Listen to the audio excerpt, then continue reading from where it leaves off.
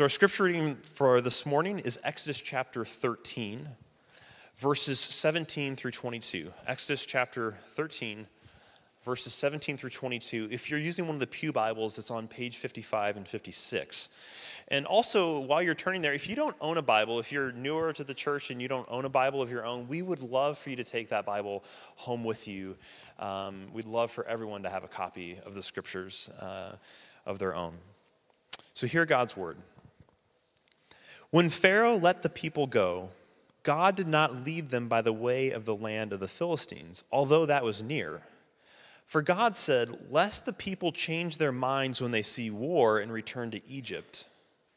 But God led the people around by the way of the wilderness toward the Red Sea.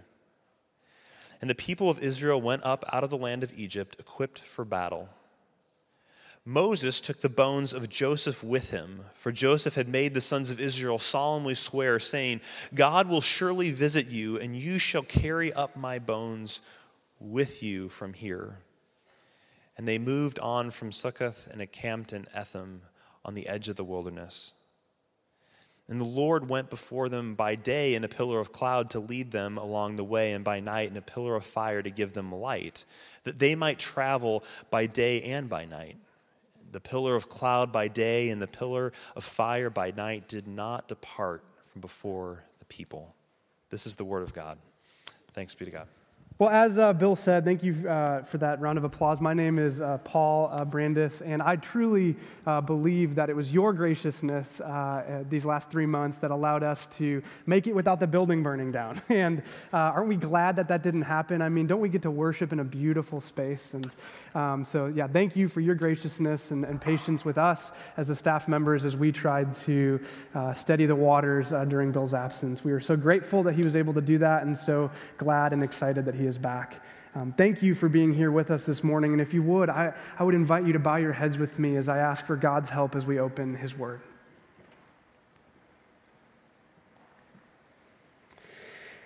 O God, our guide, set your path clearly before us and lead us to follow you willingly for the sake of Jesus Christ, our Lord. Amen. There is almost nothing quite like the dead end moment in a story, is there? Whether Harry Potter is alone in the graveyard with Voldemort and his cronies, or whether Frodo is tied up in the spider's web, or the Empire has struck back and is in total control, dead ends grab us and move us to the edge of our seats. And I think this is because we're no stranger to them in our own lives. I mean, we've all experienced a dead end or two, right? Or maybe 5 or 6. Sometimes our dead ends are silly. I mean, think of Michael Scott in the television comedy The Office, that time where he drove his car into the dead end of a lake because his GPS told him so. Have you seen this, right? I mean, that's a silly dead end. But sometimes our dead ends can be deadly serious. Sometimes our mistakes lead us to a dead end. Sometimes the mistakes of others lead us there. Or we find ourselves at a dead end simply through the brokenness of a world gone mad. And dead ends may move us to the edge of our seat when we're watching a movie or reading a book, but when we're facing one in our own life, not as exciting. So bear with me this morning, because our big idea, what I don't want you to miss, it's not going to sound quite right at first. And if you're facing a dead end in your life right now, this big idea, it might even sound a bit unfeeling or cruel. But it's what we see so clearly in God's word in Exodus 14. And there is hope here too. It's this: God loves dead ends. God loves dead ends. And hear me, right? I mean, it's not that God loves our pain or enjoys our struggle, not at all. But the beautiful, incredible, unbelievable fact of the matter is this: that God does some of his best work in our world and in our lives at dead ends. He does some of our best work, his best work, at dead ends. God loves them, and frankly, you can't miss that in this story. Now, how the heck did we get here, right? Do you remember this Moses guy? I don't blame you if you don't. It's been a while since we've talked about him here at Brookside. In Bill's absence the last 3 weeks, we've had guest preachers who were excellent. But what that meant is that we've been a little bit off series as well. And so I want to bring us back up to speed. At the end of June, we started a new summer teaching series. It was titled Deliver Us, The Life of Moses. And the bottom line idea of this teaching series is this: the world is in big trouble. We're in big trouble. And no matter how hard we try to fix the mess, whether the mess of the world or the mess in our own lives, we end up just making it worse. In the end, we see that the only hope we have of being freed from the mess is found in God's incredible work of rescue. We need to be delivered, and God's got to be the one to do it. And the story of Moses, his life, it points us to God's ongoing work of rescue in a powerful and unique way, which is why we chose to zoom in on his life. The last time we saw Moses here at Brookside, God was responding to the cries of his people Israel, who were enslaved in Egypt. And God calls Moses. He speaks to him through a burning bush. Deliverance through fire, right? Deliverance through fire. I'm going to use you, Moses, God tells him. And that's when it becomes obvious. Moses is no hero. Remember all the excuses he gave? God is the hero of this story of deliverance. But God so often chooses to work through weak and messy and yet faithful people to accomplish his purposes. Well, Moses eventually agrees, and then comes the ultimate cage fight. No, not Moses versus Pharaoh, but Yahweh versus the gods, the pagan gods, little g, of Egypt and a wicked people. Yahweh versus the pagan gods of Egypt. The story of the plagues, right? 10 of them? And in the end, God wins by a knockout. Israel is spared by the blood of the Lamb. Deliverance through blood. Pharaoh lets Israel go. Finally, after 400 years as strangers in a strange land, the Hebrews are making their exodus to the home that God promised them. The Israelites are marching out. The Bible, the text says about 600,000 men, perhaps as much as 2 million people. That's quite a conga line, isn't it? I mean, because that's what's happening. Can you imagine that? The joy of victory, the anticipation of freedom, like a Jewish Mardi Gras in the desert. But now, it's been a few weeks, and it turns out the desert is hot, sort of like Kansas City the last few weeks. It's dry. Your feet hurt. But still, slavery is in the rearview mirror. Goodbye, fear. Goodbye, grief. Hello, something, anything better. It can't get worse than slavery, right? I mean, this morning, I know we've heard these stories time and time over, but this morning, try to put yourself in the place of the Israelites. It can't get worse than slavery, right? That's what you're thinking. And then, you get your first glimpse of water. The Red Sea. Okay, you think, so this isn't great, but it's not like we're in much of a hurry. Although it does seem like that Moses guy needs a map. But again, you're not a slave anymore. What is there to worry about? It feels like a dead end, but you've seen worse. And then the rumors start. Did you hear what God told Moses? I mean, if they're even really talking, the Egyptians are coming for us. Pharaoh changed his mind, wants us back as slaves, coming with his entire army, even the chariots. It's just a rumor, but now you start to worry a bit. And actually, God did tell Moses about this dead end. And that's a bit odd, to me at least, isn't it? I mean, I know that when I'm at a dead end, I feel like I struggle around, I'm trapped, I'm confused. And then maybe God starts to show up. Then he starts to intervene. It's almost like I have to alert God to my dead-end status. But that's not what this story teaches, is it? Look back with me, and we're going to be in Exodus 14. Bill read the end of Exodus 13 to set up the story. Look back now at Exodus 14, verses 3 and 4. This is God speaking to Moses, and this is what he says. For Pharaoh will say of the people of Israel, they are wandering in the land, and the wilderness has shut them in.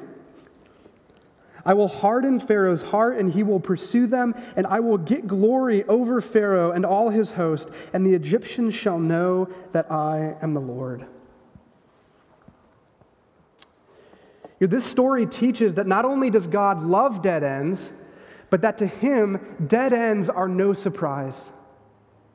To God, dead ends are no surprise. And even more than that, not only are dead ends no surprise to God, but oftentimes the dead ends are part of the plan, right? I mean, that's clear from the text. God is telling Moses, this is what's going to happen and why it's going to happen. He clearly has something big in the works. The dead end of the Red Sea was part of God's plan. He's setting a trap for Egypt for his glory and honor. Hardening Pharaoh's heart. And I know that's a tough one. It's a difficult moment for us in the Bible that we have to wrestle with. It doesn't do any good to ignore it or pretend it's not there. I remember hearing these stories as a kid and thinking to myself, how is that fair to Pharaoh? I mean, it's like he had no choice in the matter. God hardened his heart, right? But what I missed as a kid, and what's made especially clear in the story of the plagues, is that Pharaoh first hardened his own heart. Pharaoh first hardened his own heart. I'd invite you, revisit the story of the plagues this week, or download that sermon from one of our other campuses on the podcast. Listen to it, and look and listen to all of the opportunities that Pharaoh had to repent and turn to God. All of the opportunities that he had to soften his heart. But he didn't. Instead, Pharaoh declared open war on Yahweh and Israel, Yahweh's people. So yes, God hardened Pharaoh's heart. But in the end, all God did was give Pharaoh what he really wanted. And I know you're probably still thinking, well, that doesn't quite do it for me. I still don't get it. Is God really going to wipe out this entire army? It seems a bit over the top. It seems cruel, mean, vicious even. Isn't there another way? I've had those exact same thoughts about stories like this. But the fact is, when I have those thoughts, I'm having them from a very comfortable, very safe position. That's where I'm at asking those questions, and that's where I'm at when I'm wondering how it is that God could do this. But I guarantee you the Israelites were not asking those same questions. For 400 years, the Israelites had been enslaved, oppressed, murdered, and raped by this army, by this nation. I sit here and say, how could God do this? But the Israelites say, how could God not do this? But actually, at this point in the story, God hasn't done anything yet. The Israelites are still surprised, confused, turning to one another, asking, did Moses really just lead us out of slavery to be slaughtered or to be captured again? But again, God isn't surprised. This dead end, even though the people of Israel don't understand it yet, is 100% part of his plan. And I want to make sure you hear me say this morning that I don't for 1 minute presume to know all that God is doing in your life right now.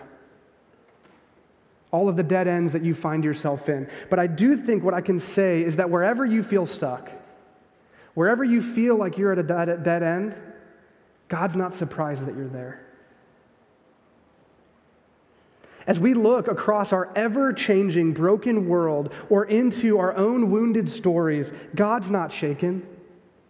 He's not surprised.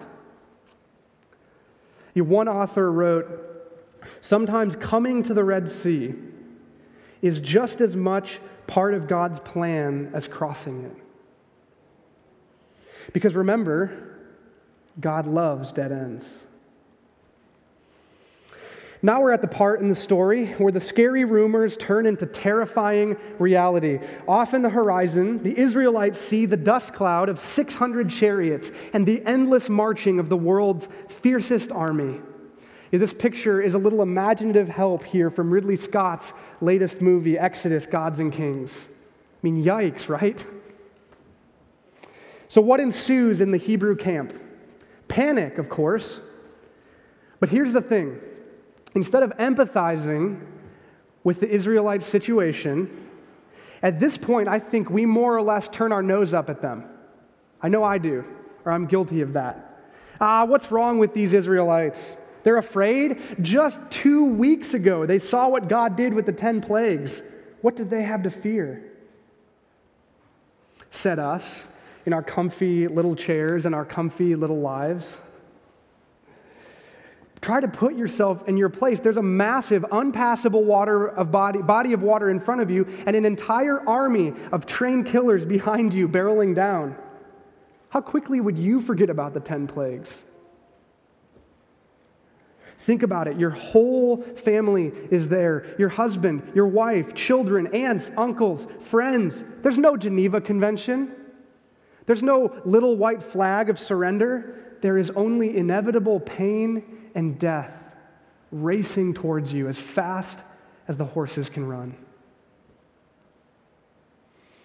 Look back with me at the text. Jump down to verse 10. When Pharaoh drew near, the people of Israel lifted up their eyes, and behold, the Egyptians were marching after them, and they feared greatly.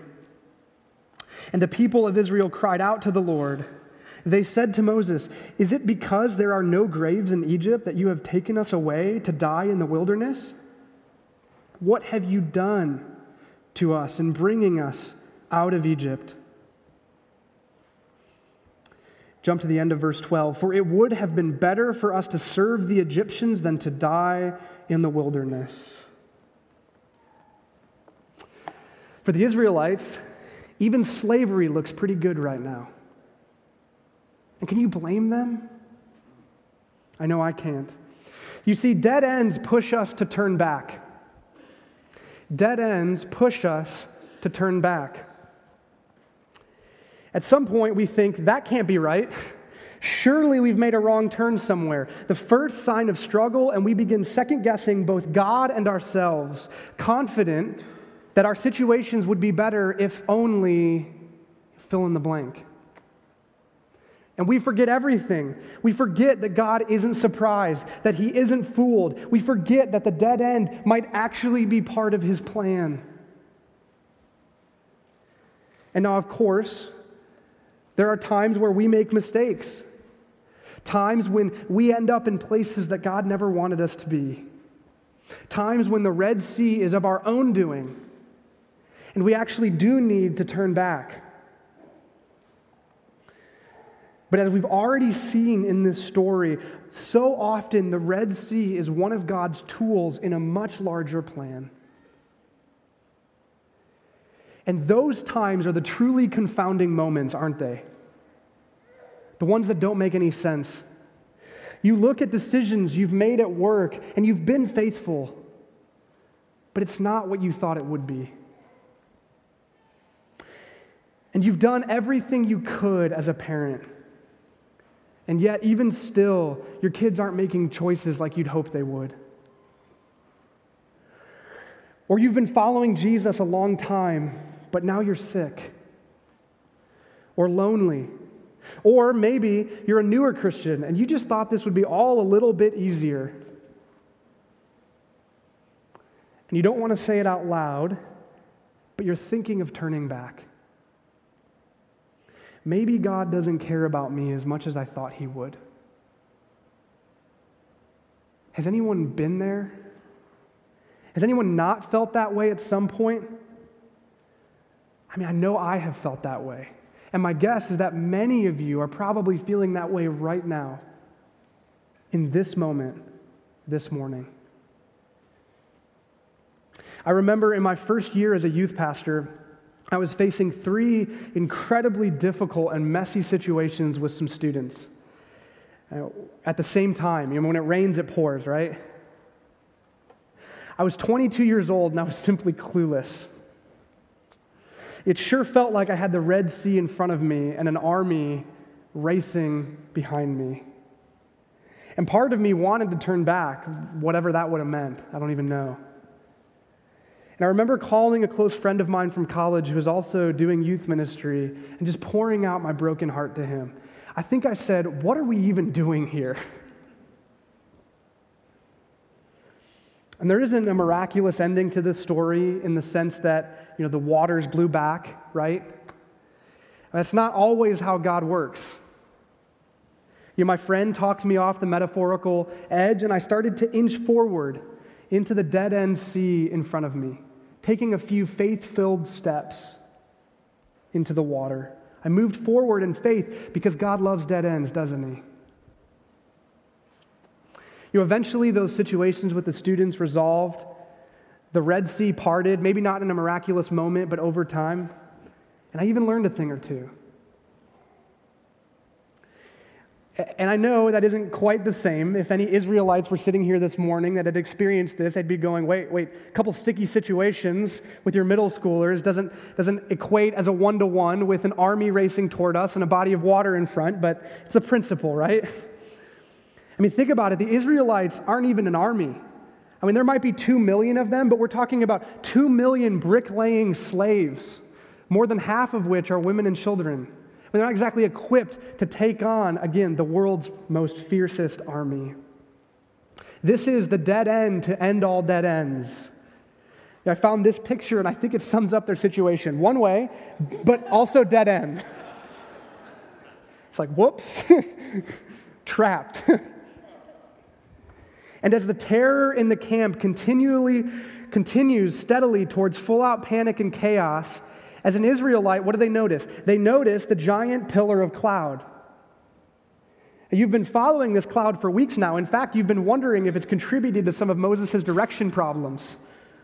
But what does this cloud do? Look back with me at the text, verses 19 and 20.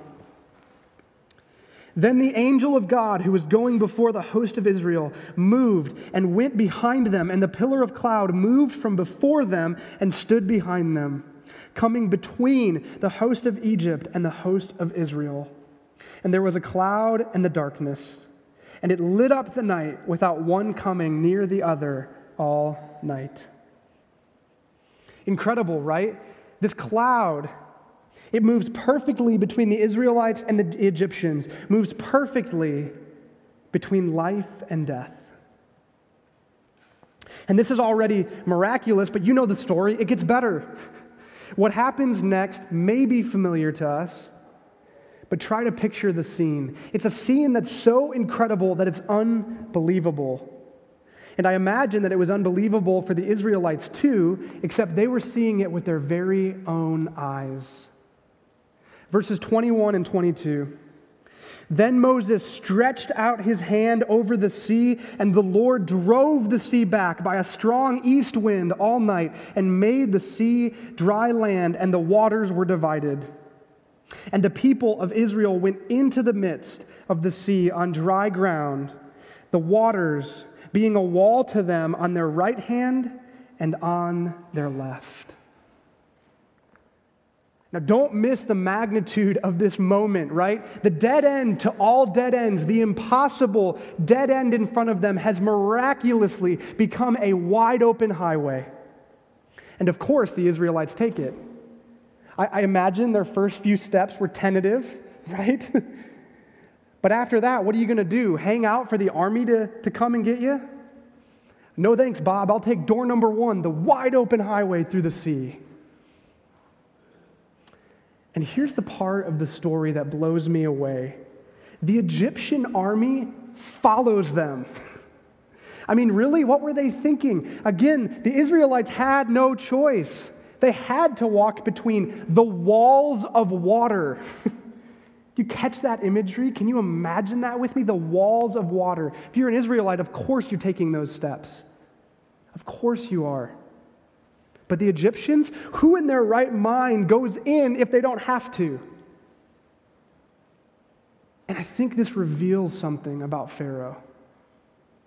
I think it shows just how hard his heart was. It shows just how much he hated Yahweh and Yahweh's people. Well, and the ending of this story is predictable, isn't it? This has been God's plan all along. The waters hold out just long enough for his people to be delivered, but the whole army of Egypt drowns. An incredible, unforgettable, unbelievable, decisive victory for God. Deliverance through water. And in an entirely new way, the people of Israel experience Yahweh. He's not just theory anymore. You see, this is because dead ends reveal our God. Dead ends reveal our God, don't they? When there aren't any other options, when there isn't any other way, and then suddenly, out of nowhere, God shows up, in those moments, isn't he more fully revealed to us than ever before? Don't we experience him in a deeper and more tangible way? Maybe your Red Sea parting wasn't quite as miraculous as this story, but can't you think of a time where God showed up in some way at a dead end in your life? I know I can. Moments in my life where God's presence and his deliverance has been undeniable. You look back with me at verse 13. This is this is Moses' response to the people's complaint. People's complaint of the situation they're in. And Moses said to the people, "Fear not, stand firm, and see the salvation of the Lord, which he will work for you today. For the Egyptians whom you see today, you shall never see again. The Lord will fight for you, and you have only to be silent." Church, hear me this morning. The Lord fights for his people. The Lord fights for his people. We've told that story, right, of the Lord fighting for his people, a battle won so decisively, and they did not even have to lift a finger. And look at how they respond to the Lord fighting for his people. Verse 31. Israel saw the great power that the Lord used against the Egyptians. So the people feared the Lord, and they believed in the Lord and in his servant Moses. Here's the hard truth. There are certain things that we just cannot learn when life is easy. And this is because when things are going well in my life, I assume it's because I'm awesome. Right? I assume I'm just that good at living life, and I've done it on my own, and that's why things are going really well. I know I'm guilty of this. Ashley knows I'm guilty of this. Is anybody else with me, right? And of course, God is able to reveal himself to us when things are great. I'm convinced that he does over and over again. In fact, I'm convinced that the reason that things are great is because God's revealing himself. The trouble is, I don't notice it until I have to. I don't notice it until I have to. It reminds me of another person in the Bible who faced some dead ends, Job. He suffered more than just about anybody, certainly more than I've ever suffered, and he battles with God over it. But at the end of the battle, after God has fully revealed himself, Job declares, "My eyes had heard of you, but now my eyes have seen you." Faith became real for him at the dead end. Or consider this quote by C.S. Lewis. It's Bill's first Sunday back, so I had to. I had to throw him a bone, right? If you guys don't know, Bill's been studying even more than he already had C.S. Lewis the last 3 months. But this is so good. This is so good and hard. Lewis writes, "God whispers to us in our pleasures. He speaks in our consciences, but he shouts in our pain. It is his megaphone to rouse a deaf world." That's uncomfortable, isn't it? It's hard to hear. It's hard to think about God shouting to us through our pain. But part of the reason that that's hard is because you know it's true. Dead ends wake us up. They change and they shift the conversation, and they reveal our God. It's one of the reasons that God loves them. It's one of the reasons that God loves dead ends. As we prepared this sermon as a teaching team, really naturally our conversation drifted to a few of our dead ends as a church. Because that's the thing, right? Israel faces this dead end of the Red Sea together, corporately. And so we started talking. I wasn't around for all of them, but there's some incredible stories. For instance, 18 years ago, we only had one location at the time, and we didn't even own it. We were renting out Overland Trails Middle School in Overland Park. We had been around as a church for almost a decade without a permanent home, and we had been saving and praying and waiting for that moment. And our elder team was faced with a choice, a dilemma: start building or give a large gift to a church plant in Romania. In the end, our elder team knew the church plant in Romania needed it more, and so they gave the money away. We started back at ground zero. Talk about a dead end, right? But that week, with no way of knowing it was coming, we received a gift of $500,000.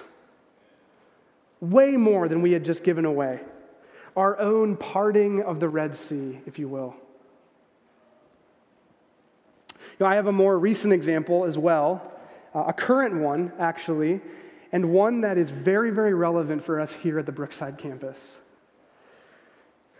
Back in June, we announced that we are in the initial planning stages of adding a second service. And when I made that announcement to you, I said, quoting myself here, this transition will be a challenge in many ways. And to be completely honest and transparent with you this morning, as we've done that initial planning work, this transition has felt like more than a challenge. It's felt like a Red Sea dead-end moment. Think about what this transition means. Right now, church is pretty great, right? 10 a.m. is a sweet time. It's not too early, but it's not so late that you can't leave right away and beat everybody else to brunch. Right? Okay? And it's only an hour and 15 minutes long with one service. I guess maybe it's a little bit more than that when I preach, but you get the idea, right?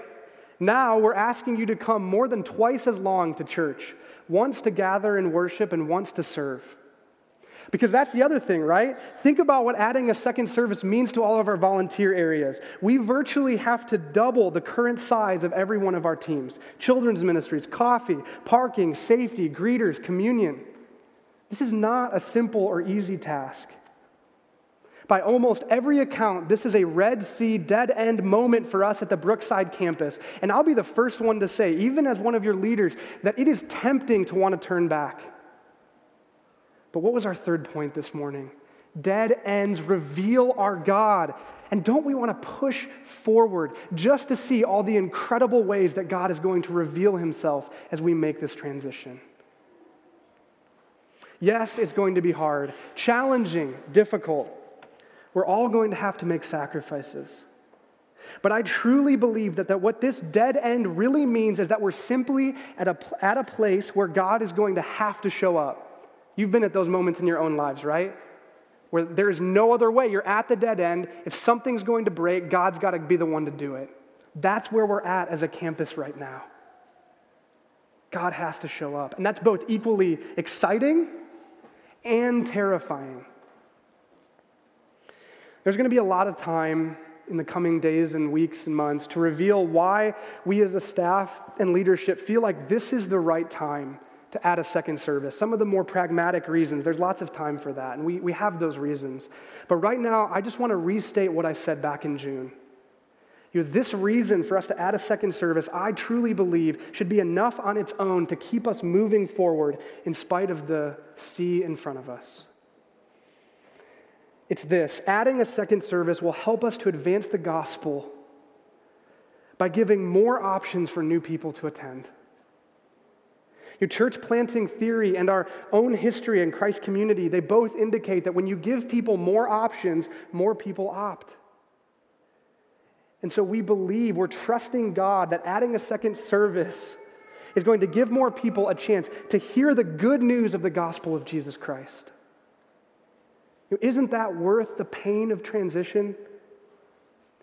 Isn't that worth taking some faith-filled steps into the massive Red Sea that's in front of us? I hope it is. I hope it is. And now this morning, as we wind down and conclude, I don't want you to hear me say, I hope at no point during this message you heard me say that all dead ends are the same. Or that God will part the water in the same way every time. We know it doesn't work that way. We don't know exactly how God is going to part any of our waters. He will make it right. But for some of us, it won't happen the way we want it to happen, and it won't happen when we want it to happen. Not all dead ends are the same. Some suffering is inexplicable. And there are many times when we have no idea what God is up to, and frankly, there are times when no answer would possibly satisfy us in the midst of the confusion or disappointment that we are feeling.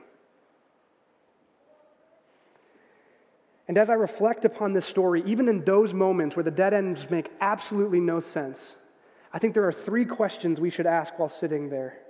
3 questions that will reveal what we need to do in light of the dead ends in our lives. It's these. God, what do you want me to learn? God, what do you want me to see? And God, what do you want me to do? God, what do you want me to learn? Is there something I need to know, God, about you or about me or about our world? Teach me. God, what do you want me to see? Maybe God just wants you to glimpse His presence or see His glory. Are you watching for Him at the dead end, even if the waters don't part? And God, what do you want me to do? Do I turn back because I got myself in this mess? Do I inch forward? Do I go swimming? Do I die right here? How can I be faithful even at the dead end? And I hope you all know there's really only one way any of this is even remotely possible. I mean, right? Who am I kidding? The dead ends of our lives? Is there anything more difficult than that? The only way that any of this is possible is that you have to believe that dead ends are never really the end. Not for His people. Never. Only in this place can we look for God. Only in this place can we trust in Him. Only in this place can we actually thank Him for the good ends. Not that we're glad for the pain. Of course not. But believing that dead ends are never really the end means that they don't define us. They don't consume us, because the ultimate dead end has been dealt with.